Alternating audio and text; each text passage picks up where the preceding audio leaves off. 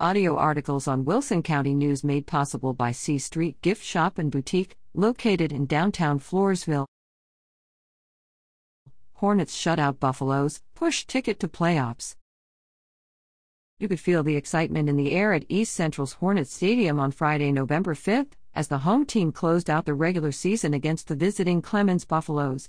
The preseason goal of securing a spot in the playoffs for the first time since 2015 was within reach, but was no easy task as they had not beaten their district rival since 2001. However, in a year full of history-making accomplishments, the Hornets added one more to the list as they scored a decisive 28-0 win and punched their proverbial ticket to the playoffs.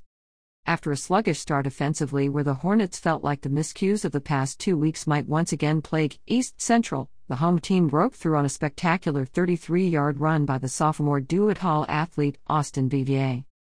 Vivier made a beautiful stop-start move that got him free from defenders against the sidelines, on his way to the end zone that was definitely highlight film worthy.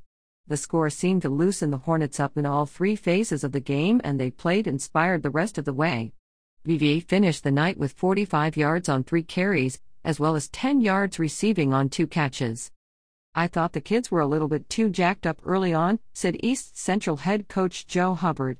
"Once we settled down a little bit, we had to burn a timeout early on in that first drive to get them calmed down. Once we did though, and we settled and we started playing some good football."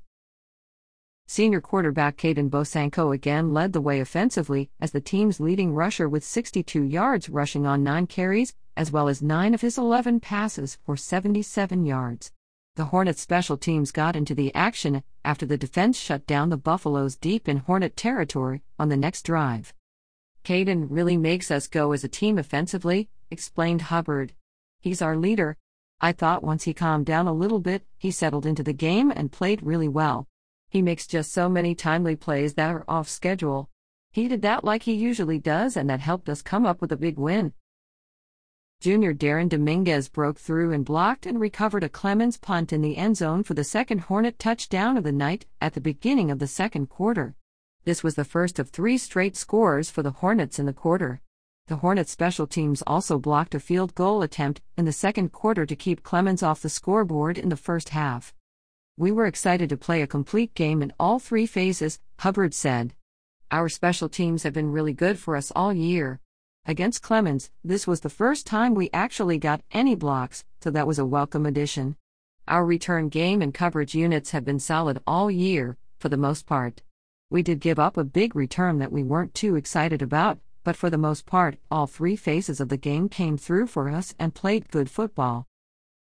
The Hornet defense was dominating on the night, creating 4 turnovers, including turning one into a 65-yard interception returned for a touchdown by senior defensive back Treshawn Johnson. Johnson scored another interception in the second half that snuffed out a potential scoring drive by Clemens, as did senior Jonathan Martinez, that turned away the Buffaloes' final scoring opportunity on the night. "Playing the way they did gives our defense a huge boost," said Hubbard. "Especially against a team like Clemens. Even though they've struggled a little bit here lately, at the end of the day, they have a lot of good players. Our kids stepped up and were just unbelievable defensively. Anytime you can score on defense, you know that gives your whole team a shot in the arm." East Central finished the regular season with a 6-4 record overall and were 4-3 in District 27 6A play, which locked them in the 4th playoff spot in the district. They will now take on the Ronald Reagan High School Rattlers from District 28 6A on Friday, November 12th, at Comalander Stadium in San Antonio. Kickoff is slated for 7:30 p.m.